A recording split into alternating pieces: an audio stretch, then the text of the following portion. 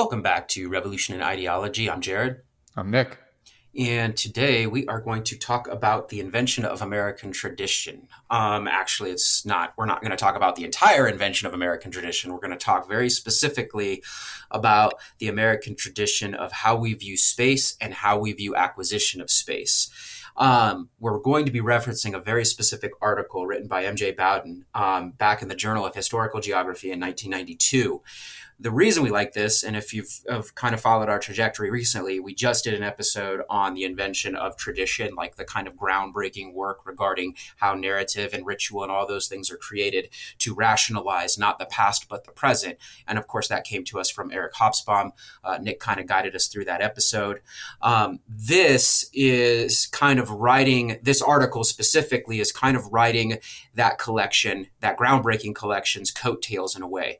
But I want to stress here that it's not discussing all of American tradition from like a ritual or practical point of view.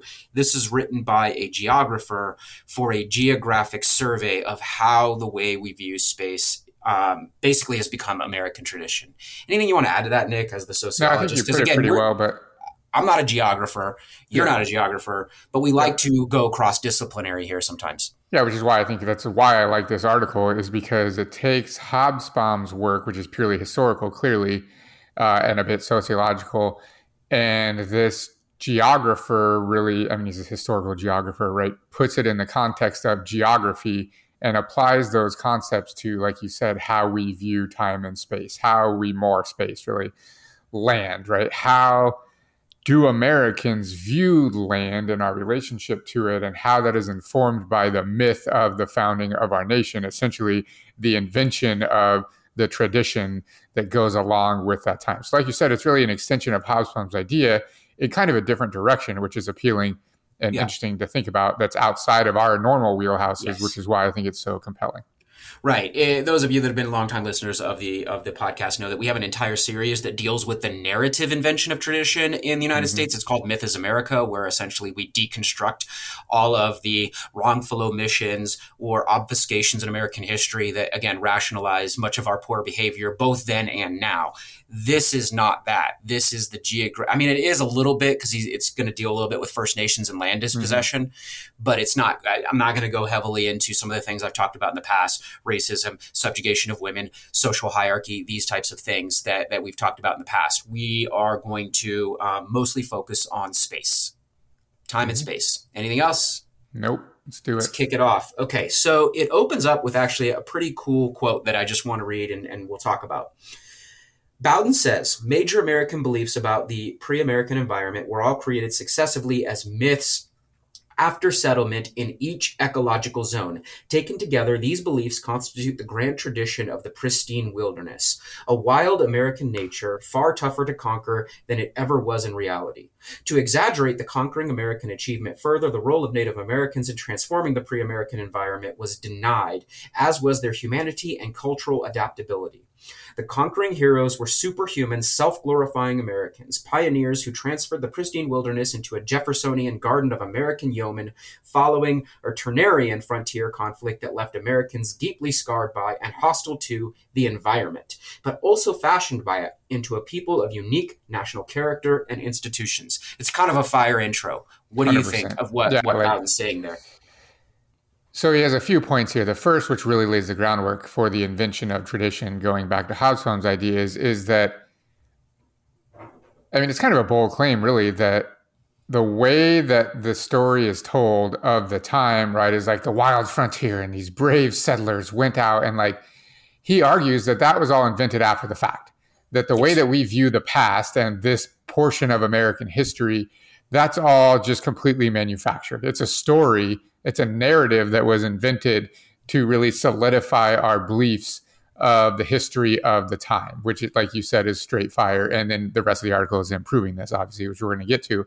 And he says, the way that we view this period now is purely a result of myth making surrounding that area. which is rationalizes behaviors of conquest and dispossession and yep. the need to improve space merely for the sake of improvement, not necessarily because it's beneficial. This idea of subduing land or resources or rivers or mountains or even extractive processes later, right? This extraction-based narrative. That's all founded here in this invention of American tradition.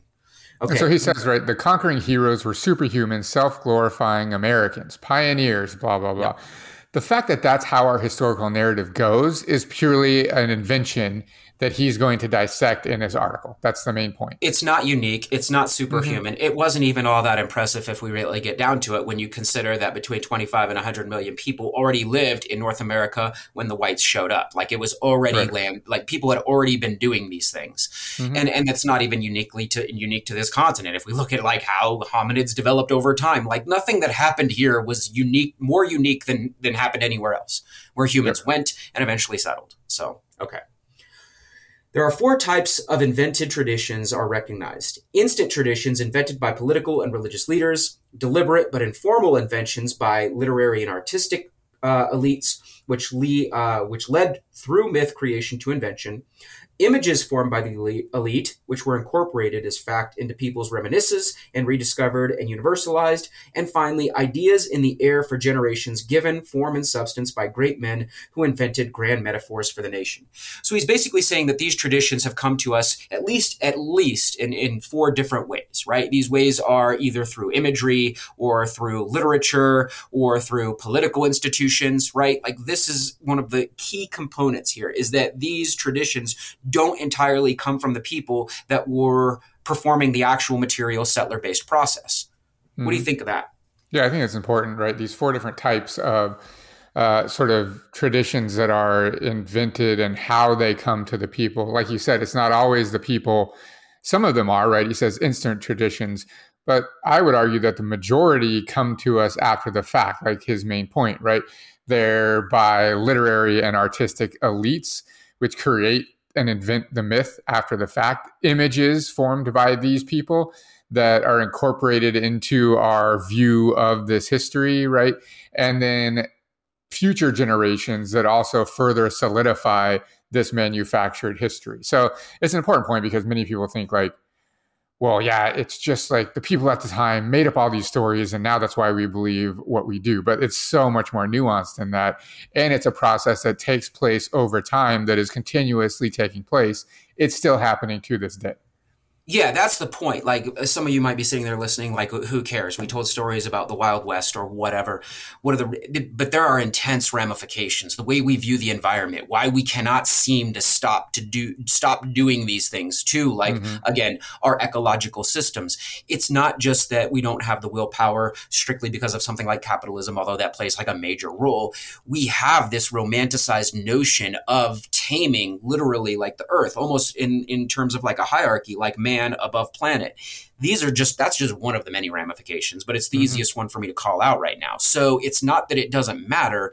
This belief system informs our practices and why we're having such a hard time changing those practices, even in the face of insurmountable evidence regarding the fact that this is not sustainable. The way we do things is not sustainable.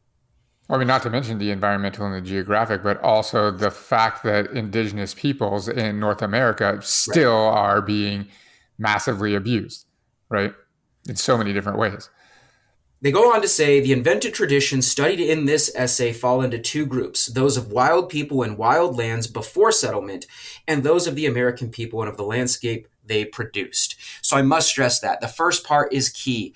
Why would we want to romanticize the notion that before Euros came, this land was untamed? It was savage, as the word would be used quite often. And the people that lived here ran nude or naked. He uses these terms throughout in the literature that he's picked apart.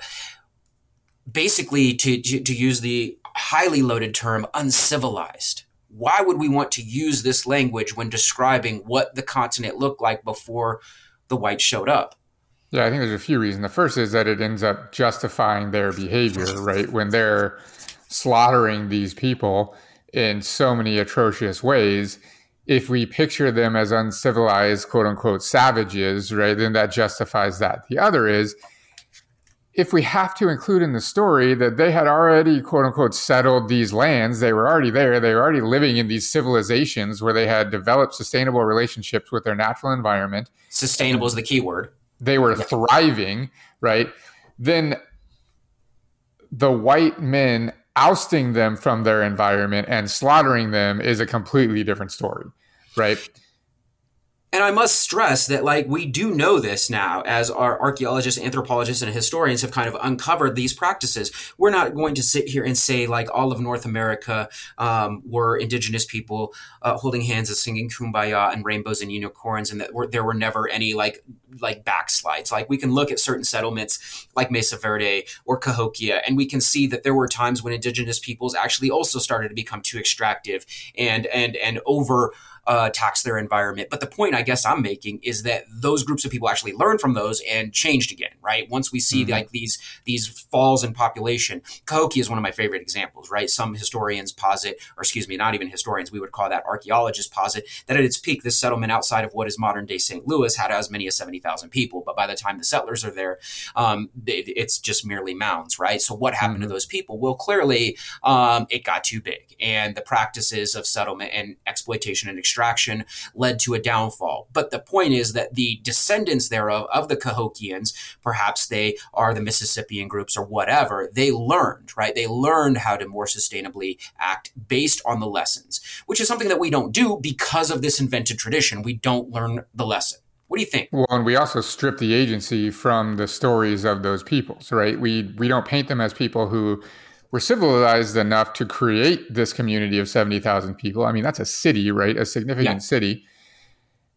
And we completely strip from them the fact that they realized that that failed and was unsustainable, and then adjusted their lifestyles as a result, right? For whatever reason, it was unsustainable. We don't have the definitive reason for that, but we do know that they changed the way that they behaved as a result. They learned, right? So we strip agency from these people by the way that we tell this story, by the invention of this mythological narrative. Which is interesting. We don't have maybe perhaps the story from, or at least I personally do not have the story of the descendants of the Cahokians and what transpired, but we actually have stories, one of my favorite to kind of go over regarding this transition in history using narrative is the Daganoweda epic, right? Like the Iroquois League of Peace and Power is formed from times of trouble, conflict, resource shortages, and a new way of living, again, founded by the Daganoweda epic, is put into or implemented into the social structures there, and thus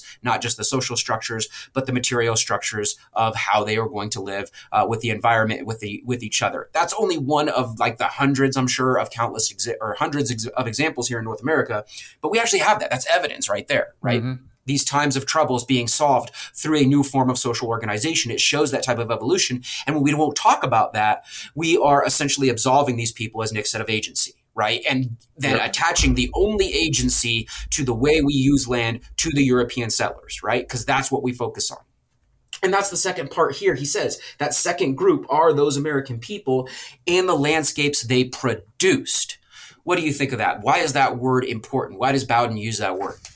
Yeah, so there's two parts, right? It's the myth of the natives as savages, and it's the myth of the white who became American heroes, right? And he specifically says the land that they produced, right? That this is completely a myth. We think of them as conquering this wild frontier and then, terraforming the land to their own purposes, completely ignoring the fact that the land was largely already productive. Right. In very many areas, there were large communities there by people that had already, like I said, developed a relationship with this land that sustained their livelihood. It was already done.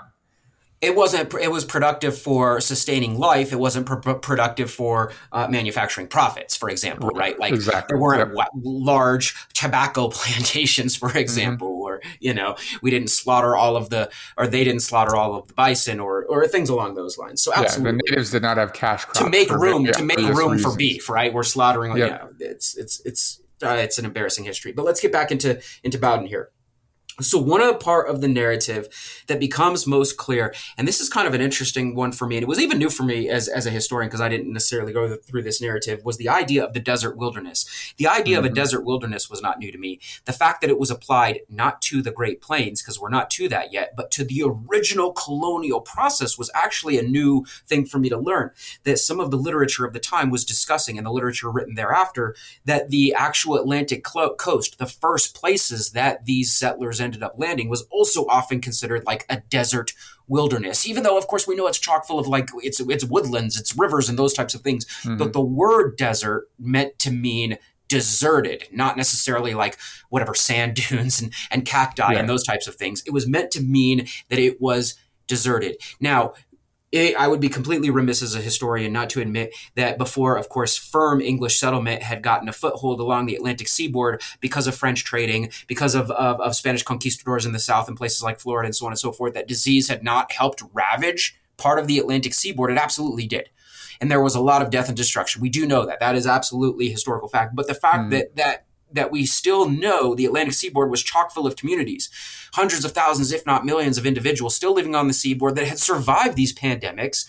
We don't want to necessarily admit that. We want to assert that this was deserted. Why? Because then it forgives us of all of the sins that the colonists then committed against those people. And then it gives them, if no one's there, then the land is theirs for the taking, right? And we even romanticize it, right? Like in one of our prior Myth is America episodes, we talk about the narrative of Pocahontas and how that kind of romanticizes this very specific period here of only brief misunderstandings that are eventually solved through romance or whatever. And we can create this kind of multicultural, that's not what happened. We know like that, like we know in that very specific example, she ends up enslaved, sold into marriage to a very wealthy tobacco farmer and dies at the age of 21 or 22 of sickness, very unhappy. But we don't, but even the narrative that's attached to that is apologetic, right? It's apologetic. Right. Yep. Anyway, Bowden then, even as a geographer, does what we historians do and goes through sources of the time. A lot of them are like literary and discusses the works of people like Thomas Morton and William Wood and even Cotton Mather, who's one of the more famous, and goes through the specific language that they are using to talk about this very deserted land that they are going to basically claim and tame. Any thoughts on that? Yeah, I mean, like you said, he does what we would expect and provides specific examples from the literature at the time where people are describing the East Coast as desert wilderness, which, I mean, like you said, should come to news to anyone who's ever knows anything about the East Coast. It very clearly wasn't at the time deserted, nor was it really wilderness, but this is the creation of the myth that he is proving here. The rationalization of settlement. And again, why does this matter? Okay, well, we can't go back and fix it. What happened has happened. But no, what we're trying to talk about is how this is still part of American tradition today, how we frame far off places, right? One need look no further than how an Afghanistan is often framed, like this untamed, uncivilized wilderness. Well, what has that led to, right? It's led to numerous invasions and occupations and all these types of things. And how has that gone? Well, as of recently, if we're dating this episode, it hasn't gone very well, right? The tide has slowly turned in that example, but it excused the actions that were attached to it because of the language we used. Does that make sense?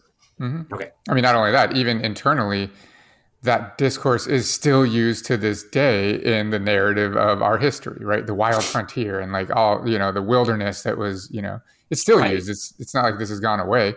And so he demonstrates in this section specifically how that was invented as myth. He says, before 1630s, we don't see hardly any usage of these terms to describe the East Coast. But then there are a few landmark books, and he mentions them in here, and authors that start making use of this terminology. And this is the source of the myth, right? Very specifically, he calls it out and identifies it. And it is. It's tied to a later trajectory of a colonial, extractive, and land terraforming future, as well as past, right? And we see that. Okay.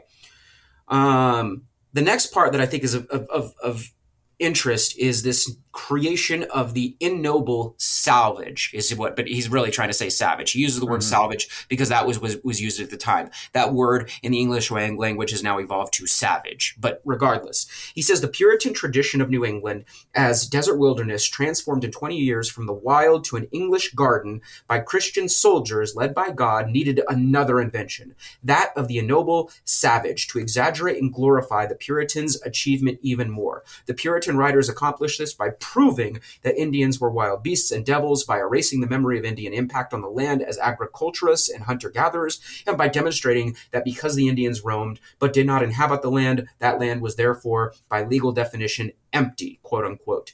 Vacuum domicilium in Latin, or desert wilderness in the Old Testament vernacular. This is important, and I've referenced it before in our Myth is America series, but there's a great expose using all of upstate New York as the example called The Ordeal of the Longhouse. It's written by Daniel Richter, and it is 300 to 400 pages plus of deep, dense detail of how this process took place. So I'm not going to try and recap that here, but we do know, and shoot, I think that was actually written in 92 as well, so around the same time as the study. We do know that there are, again, historians, anthropologists that can challenge this notion through actual empirical evidence here, and we have chosen to ignore them to maintain this tradition. Now, before I ask you the question about Bowden, I want to tie this back to Al Hobsbawm. Why are we willing to ignore empirical evidence that challenges this tradition with the aim of maintaining this trajectory? Yeah, I mean, it's this whole concept of the myth that we can't acknowledge the people who are already here as quote unquote civilized and advanced with agency, with an actual relationship with the land, right? Especially at this time, he mentioned specifically the legal definition, right? If there were people here that were forming the land to fit their needs, then legally they had a right to that land. So we needed to prove that they were completely uncivilized, quote unquote, savages. And eventually not even people. They would argue. Exactly, 100%. Dehumanize them altogether. So then there's no argument to be made that the land isn't rightfully the settlers, right? Absolutely. And we know that land, we know, the studies are there, that land was not unused or untapped. They actually just had a more sustainable. So when we saw a pristine forest, it wasn't because First Nations didn't know how to use the forest. They were using the forest for what they saw as most important. If you leave the forest pristine, your game, your deer, what you rely upon, they can live. And you understand you want them to live because that's what sustains you. Or if you saw fallow lands, it's not because they didn't want to grow. They understood that you have to rotate crops so you don't overexert the soil, which of course the moronic settlers didn't know. I mean, we wouldn't have eventually had a Dust Bowl in Oklahoma if that were the case, right? Exactly. We had to commodify. Hundreds of years later, right? Yeah, absolutely. Not to mention that, there's proof archaeologically and anthropologically that the natives were doing advanced techniques like you just mentioned long before we gave them credit for. They were doing, flash burning of the forest to create regeneration and all kinds of things that don't fit the uncivilized savage narrative. You know what I mean? And we always choose to ignore the fact, even though we celebrate cliche holidays like Thanksgiving, which was originally a First Nation holiday, even though we have that brief celebration, which is just a minor acknowledgement, I don't think we acknowledge nearly enough that the only reason the settlers did not die on the spot in both Jamestown and Plymouth, those first two English settlements, was because they were bailed out, in both cases by First Nations. Mm-hmm. Right, Massasoit, Massachusetts Bay, of which we've already done an episode on him, and Powhatan in Jamestown, we've already done that episode as well in the Myth is America series. Go back and check them out. As an example, imagine if the entire narrative of our nation was that, right? That was the starting point, that we owe eternal gratitude to the First Nations because without them, the United States wouldn't exist. And just how much just that simple fact would change our relationship with the land, our relationship with colonialism, our relationship with the indigenous peoples that are still here, that have died as a result of what's going, so forth, right? Just that simple fact but we can't admit that, right? I like what you said there. We should even do something just solely on that, just maybe even a meme, without First Nations, the United States doesn't exist. 100%. That just very direct assertion. And it's clear as day. Okay. Bowden goes on to say, although the savages were wild people and therefore an inferior sort, they were still people. And he's actually not saying that. He got that from a quote, which I should have looked up, but whatever. I'll go back and get it. That's actually not, those are not his words. That is a quote that he's taken from one of the sources. In the eyes of the most colonizing Englishmen, this view would change in both imagination and reality. He goes on to say, and he is looking at literature as well because literature frames narrative. He goes, in Shakespeare's American fable, The Tempest, the uncertainty over the identity of Indians as savage persons or something else was epitomized by Shakespeare's Indian analog, Caliban, which are an anagram of cannibal. To the patrician Prospero, he was a savage and slave and therefore still human, while the consensus among the plebeians was that Caliban was not human, but a monster. So even in this very popular, again, you don't get much more popular in terms of literature at this time period, or maybe even later on, of Shakespeare, this framing makes an appearance of the dehumanization process taken by Englishmen of First Nations. What do you think? Yeah, I mean, just the absolute dehumanization. We've talked about and Caliban makes an appearance regardless in patriarchy and gender as well, right? Like, yep, exactly. So I think that, this is a theme that's common in many of our episodes and topics that we discuss, is just the functioning of dehumanization, right?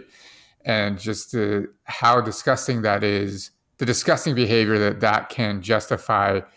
I mean, up in the 20th century, right? In the 21st century, it's not like it's unique to this period. Unfortunately, this still exists. If we can depict people as animals, then we can treat them as such, which then leads to a whole conversation about the treatment of animals. But that's a whole other thing. You know what I mean? Yeah, don't get me started on that. But no, the point remains clear. Though this happened in the past, it informs a tradition that is still alive and well today. And again, I'm going to date this episode, unfortunately, but we have just seen footage over the last couple of days of people on the border of Arizona and Texas riding horses, literally whipping Haitian refugees. Yep. There is nothing more dehumanizing than that footage that we are watching right now. 100%. I mean, it harkens back to this period. You know what I mean? 100%, which is why people are outraged. With whips or whatever, they say they're using their reins, but whatever, right. Whipping people of color on the southern border. Mm-hmm. How is that still possible? It's because this is attached to a tradition, and a tradition 100%. In the way that we view space, in the way we acquire or view humans in this case, or acquire resources, or in our case, we talk more about storytelling. Yeah, and 100% like a very complex intersectionality of, relationship to land, race, gender, nationalism, I mean, so forth. Like everything is wound in there that results in the year 2021, men on horses at the border, white men it must be said, are literally whipping people of color trying to come into our country. It's just ridiculous. A country that, again, as we're going through here, was not properly the white man's to begin with. 100%. Okay, moving forward, he then kind of flips the narrative just a little bit regarding like the primeval forest. He moves from like the desert wilderness, this unpopulated place, to the primeval forest narrative. This idea that in a way, like the Puritans view it as a place that is completely scary and untapped, rather than just like being easy and that we can just like have this and settle it and farm it. There's also the narrative that is often attached, especially with Puritans, given of course their religious purview of predicated around fear, that this was a very scary place as well because of its untamed nature.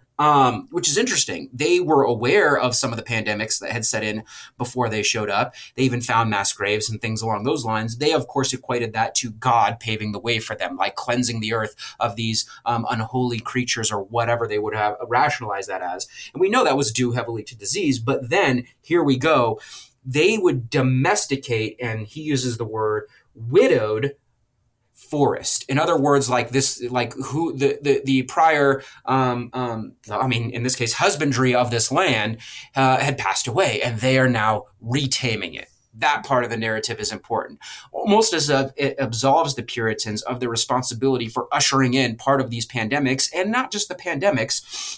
We ignore things like the war on the Narragansett or the war on the Massachusetts, or the fact that like literally by the second Thanksgiving that was held a couple of decades after the first, they are giving thanks around the severed head of Metacom, right? A sachem, right? So it's about, I mean, I don't know. I guess I'm trying to find a way to frame this as anything but predatory. What do you think? Yeah, I mean, I think a lot about. Yeah, I never given much thought to this before I actually read this article, which is kind of funny because it's about geography, but the entire narrative, and everyone can picture a movie that they've watched at least, or a book that they've read, where it takes place on the East Coast and the woods are like the scary place, right? Where the witches do their rituals. And like, what's the book I'm thinking of? The Salem Witch Trials. It's like you read in high school. Everyone reads it in high school. The Crucible. Yeah, The Crucible. Exactly. 100%. It's the Salem Witch Trials. And just think about how many narratives there are that have survived to this day about the woods being the outer part of where people lived and what was there that was scary, and they were untamed and no one had been there, right? That's all a result of the narrative that was created during the original settling of these lands by white people, right? Their claim that the invented claim that the woods had never been touched, right? And Bowden goes through in this section a lot of primary sources from the period saying this exact thing. Things like it had never been touched by the hand of an Indian and like so forth. It was dark and, it had never been cleared of the underbrush and like all of these things that's painting this picture of the forest as the scary place, the unknown, right? The dark, all of these things. And so you can picture our listeners and watchers like these movies you've seen and these books that you've read that paint this narrative from the time. That's all a result of the invention of this tradition, right? During this period to justify the behavior, the actions of the people at the time. And then to this day, still this behavior to justify the actions. What is that embarrassment of a film by M. Night Shyamalan, like The Village or something? The Village, like that's exactly what I was thinking of. Yeah. Okay, anyway. Their narrative, but yeah. Yeah, but they go on. He goes on. He calls out, in this case, James Fenimore Cooper, wildly famous, of course, for his literary works, who more than any other writer fastened the image of the virgin forest in the American mind. And the point here is that this individual is writing in the 1840s about things that happened in the 1600s. Mm-hmm. So overly romanticizing to invent that tradition, right? That tradition of conquest. Why might he be writing in the 1840s about this? Because there was a different conquest taking place at that time. They were moving west. That was a different conquest, right? Yep. Across the Mississippi. Okay. And he also mentions here, I see the Scarlet Letter, right, which was written in 1848 about events 200 years prior, et cetera. Yeah. Yeah, I mean, it says right there, Longfellow, again, Henry Longfellow, wildly influential for making up a myth that we've called out about Paul Revere, who did not complete his ride, but we all think he did because of Longfellow's poem, Paul Revere, right? That was hero making that didn't actually happen.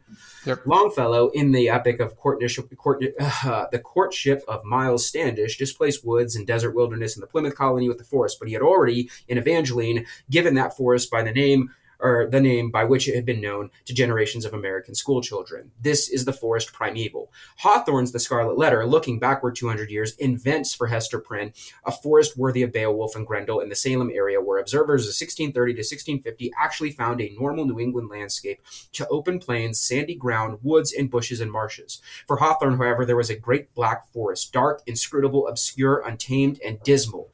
That wild heathen nature never subjugated by human law.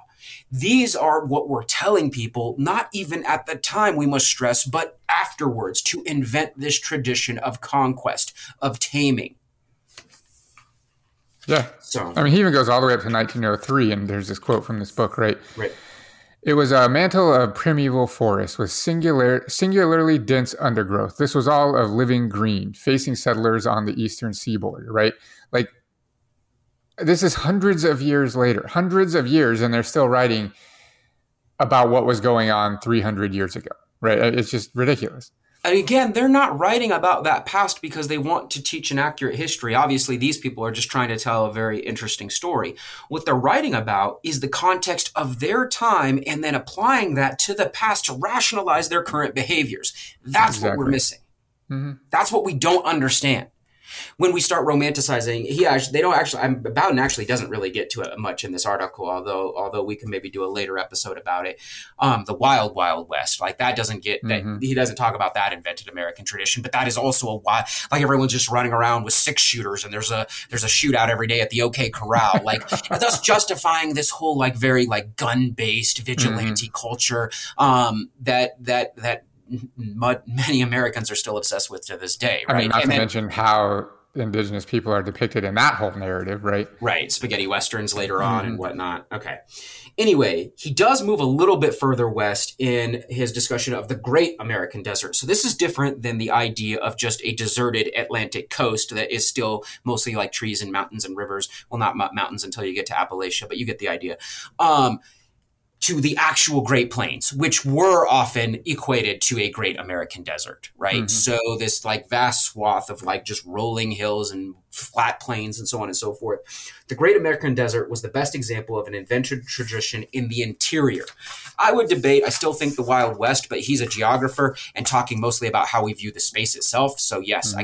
I guess I wouldn't disagree from a geographic lens. We invented Right. this whole idea of the Great American Desert, and this was key because that desert would eventually become the bread/corn basket of and of course, an important like major route to the West Coast, where we were starting to perform our extractive processes in California gold rushes and later Colorado gold rushes and Nevada gold rushes or silver rushes, and even all the way out to the Yukon. The reason I mention this, though, is because this desert had to be tamed again. It's something that you had to endure and then tame. And that's what we think about when we think about the Western Great Desert. Anything you want to add Yeah, I about just like this whole like Nebraska, Kansas, like these just this 100%. openness? Yeah. I mean, let's think about just for a second how difficult it would have been to travel across the Great Plains at the time. The answer is 0% compared to like making it over the Rockies or the Appalachians, like Jared mentioned, right, et cetera, or even through the forests of the East Coast. Like traveling across the plains is very, very simple. And he specifically says here, which I like, let's see if I can find this. He specifically says these elite New Englanders wanted the United States to encounter a barrier to the country's headlong plunge westwards. And what they viewed as the inevitable concomitant of expansion, more new states, senators and congressmen, and a diminution of New England's political power in Washington. So he says they invented this myth of the Great American Desert and the challenge that it took to settle these lands because they did not want to have to establish new states and political entities there because those entities would dilute the power that New England held in the political structure of the nation. And so this entire myth of like, I mean, this is such a key part of the Wild Wild West narrative that Jared was just talking about, just the story of the expansion westward, right? The Western frontier and all of these, so much of the stories and histories and movies and everything is a depiction of, right, these innocent settlers in their covered wagon going west. And like, I mean, Jesus, even the video game, the Oregon Trail, right? Like, I mean, we can think of so many examples of just how this narrative is just pounded into our brains of how difficult it was. And Bowden's point is that this thing is the whole thing is manufactured, like absolutely manufactured because of political and economic motivations of the New Englanders wanting to make it seem as if it was very, very difficult to travel westward. Well, and to enhance the discussion now, if we throw in some history, right, K through 12 curricula, like that's what's focused on, right? The trials and tribulations of a Lewis and Clark or a Zeb Pike, or like that's what and we don't focus on all of the other things that were also going on at the time, right? Land dispossession of the Black Hills in the Dakotas, of which there's still violated treaties of Fort Laramie 1 and 2, right? Like we still know these things, and we're willing to just ignore them. And we turn those other people, I mean, another one that I really like to focus on here, being a little bit more local and close to home for us, like the literal Indian hunter, this dude, Kit Carson, and we are naming like military bases after this individual, right? Because he is opening up the ability for this land, this great American desert to be settled. Reverse, we still kind of have this one, especially when we're talking about like East Coast sensibilities. And this is a little bit off topic, but I also think it's interesting. This great American desert now in modern times is called the flyover states, right? Like, so it's still kind of like, and I was thinking about that when you were talking about not wanting to have to deal with like a political governmental like entity in this region, right? Like, so it's kind of interesting in that way. It doesn't have a whole lot to do with the invention of American tradition, but it did get me thinking about that. I always like the part of the Lewis and Clark narrative, right? When in reality, they met with indigenous peoples and through their translator, right, told them, hey, we're trying to see if this river goes to the ocean. And the indigenous people straight up told them, like, it does not. And they were like, okay, cool, we're going to see for ourselves. Like, what? it just proves the fact that they already knew. They already had explored these lands. They already knew where the rivers went and where the mouths were and where they weren't, and etc. But the story is still Lewis and Clark discovered the West. You know what I mean? They didn't discover a damn thing. They really did. Not at all. Yeah. Okay. This moves us to Bowden's argument regarding garden and frontier. Goes on to say, the saints, yeomen, and pioneers created first the garden and then the frontier to replace the forest primeval, the infertile prairies, and the great American desert of the pristine wilderness. As ideas, both garden and frontier have ancient traditions, although that of the garden reaches back to Hesiod and Virgil. The garden was prefigured as an American pastoral image in Shakespeare's Tempest and found its early American expression, albeit an ambiguous one, in Beverly's History and Present State of Virginia. Soon after the opening of the 18th century, the image of a landscape of reconciliation, a mild agricultural, semi-primitive terrain, became a commonplace in the rising flow of descriptive writing about America. So this is important, like this idea that and he uses the term saints, yeomen, pioneers, this idea that they are going to eventually make this land flourish as if it wasn't already flourishing in its natural state, or even its mildly tempered state under First Nation husbandry, right? Like, so there. This idea of, I mean, and I would argue, he says Hesiod and Virgil, I would argue, I got me thinking, of course, Garden of Eden-esque, right? Like that idea. Yep. Oh, 100%. I think that's connected too. And then he goes on further to talk about Jeffersonian agrarianism, right? And Thomas Jefferson's straight up responsible for the narrative of like, you know, gardening brings peace in your life and so forth, right? Hands in the soil type thing. And Bowden really breaks down how that relates to the American narrative of like, terraforming the land to bring forth what you will survive on, but more specifically, like Jared alluded to earlier, this idea of capital production, right? Crops to generate profit. And it's this economic activity, right? This relationship of like, and it talks about how gardening is a social act. It creates a society, right? And so forth. Hugely important still to this day. And I just laugh every time I see, you know, everyone with a little garden on the side of their house and like, how it's so connected to this, you know, individual agrarianism. Not even idea. Just a garden, the Kentucky bluegrass and like the desert and stuff like this. Like it's just so, I mean, what a wholly irrational process. And dumb. That's such a good example. Yeah. Kentucky bluegrass and like Las Vegas. I guess what an embarrassment. Like people are going to be digging us up in generations and be like, what were they thinking? Like this is, what are you doing? Okay. Exactly.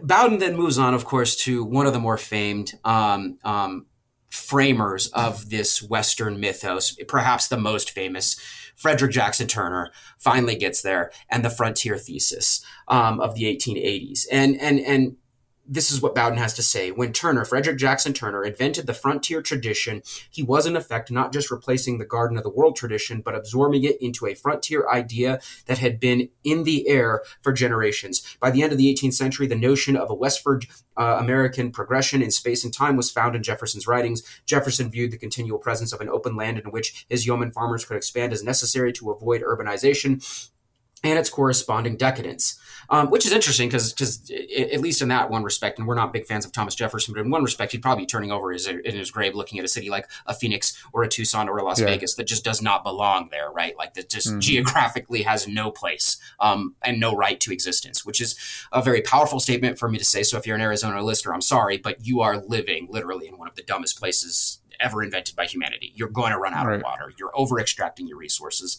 It's not sustainable, but whatever. Okay. Back to Frederick Jackson Turner. Public acceptance of Turner's interpretation and significance of the frontier in American history was rapid because he was simply gave forth to what Americans had known in their bones for more than a century.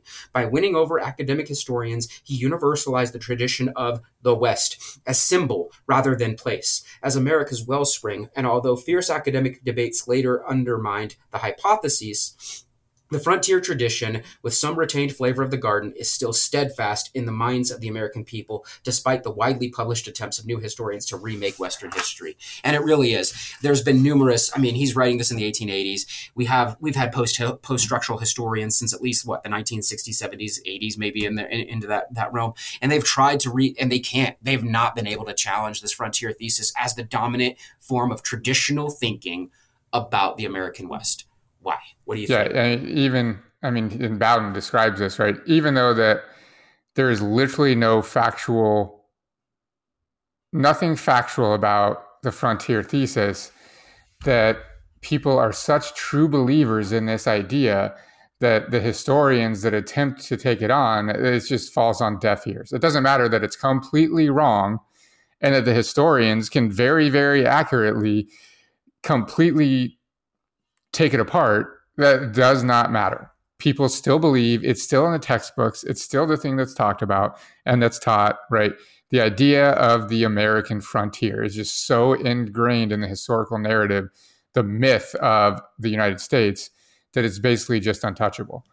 What do you think are the modern ramifications of this frontier thesis? So it's fine for us to crap on Frederick Jackson Turner for manufacturing a desire for people to head west, young man, and go extract gold or silver or whatever it is, go find more furs, whatever it is you were trying to accomplish. But what are the ramifications? That's fine for the 1880s. What about now? What about thinking about everything about an untamed frontier, a frontier that we have to conquer? What do you think? I mean, I would go as far as to say that it's probably the most influential piece of the myth that dictates our global policy and that has for a very long time. When we go out and colonize another nation throughout the past history of the United States, it's informed by this frontier thesis. We've now expanded it from the western frontier of the United States to the now global frontier, where we are going out and doing the exact same thing that everyone did in the West at this time, just in other nations across the world. And it's either economically or militarily, or most often both, that this is happening. Definitely expansionist by nature. I would also argue then not the geographic, but the more ideological manifest destiny also informs that. But this is not about manifest destiny today. This is more the geographical premise. But they do work in tandem for sure. Oh, I'm also thinking like the frontier regarding even like what's the final frontier that we're all told about here in 2021 and have been since I've been on this planet. What's the final frontier? It informs us to use an obscene amount of resources that could be better used elsewhere to go what? What are we doing? We're planting a flag on the moon. We're going to try and terraform Mars, which we already know. Most scientists agree that's not a thing. That's not reality. But how many resources are we using that could be better used in healthcare, right? Or in education systems or in creating more social equity? Like those are, and we're just throwing them away. We're throwing them away. I mean, and your examples of Phoenix and Las Vegas are just two perfect examples of how this has informed the way that we view our relationship to natural resources. And like you said, it's all good and well when it's going west for gold and silver. It's another thing when it's, the extraction, the overconsumption of water, like in the Vegas and the Phoenix case, for cities that just geographically should not be there, right? Right. And when we go to other countries and extract their resources with little to no regard for how that impacts their geography and their populations and so forth, hugely informed by this idea of the frontier and its relationship to resource extraction. Right. Cue Edward Abbey at this point in Cadillac Desert, or like cue those arguments, which are also great and probably deserve their own episode. But But this whole idea of even in that example, making the desert bloom, that was something we took pride in. As humans, as strictly American superheroes, we were able to conquer the desert and make it bloom. Even if it was only for a short period of time, that's something that we revel in, even if it's causing untold amounts of suffering and problems to this day, right? We already know Colorado River doesn't even make it to the ocean anymore, not even making it to Mexico. Briefly did, but now we're back to not making it anymore. We understand that most of the major Western aquifers are overtaxed at this point and going to run out. And yet people are still like, I want to live in the nice weather of like a Phoenix or a Tucson or a San Diego even, or a Vegas or what. They're still growing. They're the fastest growing parts of the country right now.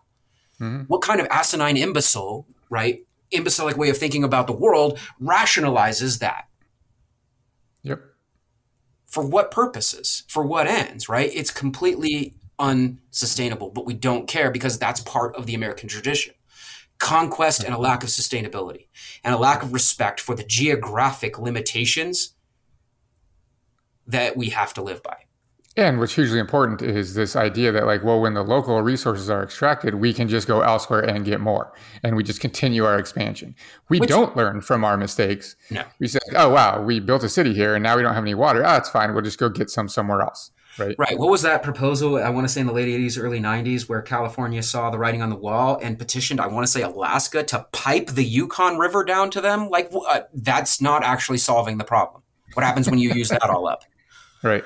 I want to say it was in the 80s or 90s. And keep in mind, like, it's not just that. Like, then you start damming up all the rivers. We already know that what the problem that the damming situation has here in the American West on our ecology and other species and our ability to be sustainable. And yet we keep damming things up. Mm-hmm. We understand that. We know the surveys are already there. What was it? Damnation revealed. Like, now some people are working to get some of the dams torn down. Yep. That's a great film, by the way. If you guys haven't seen it, see Damnation. But the ecological impact is huge.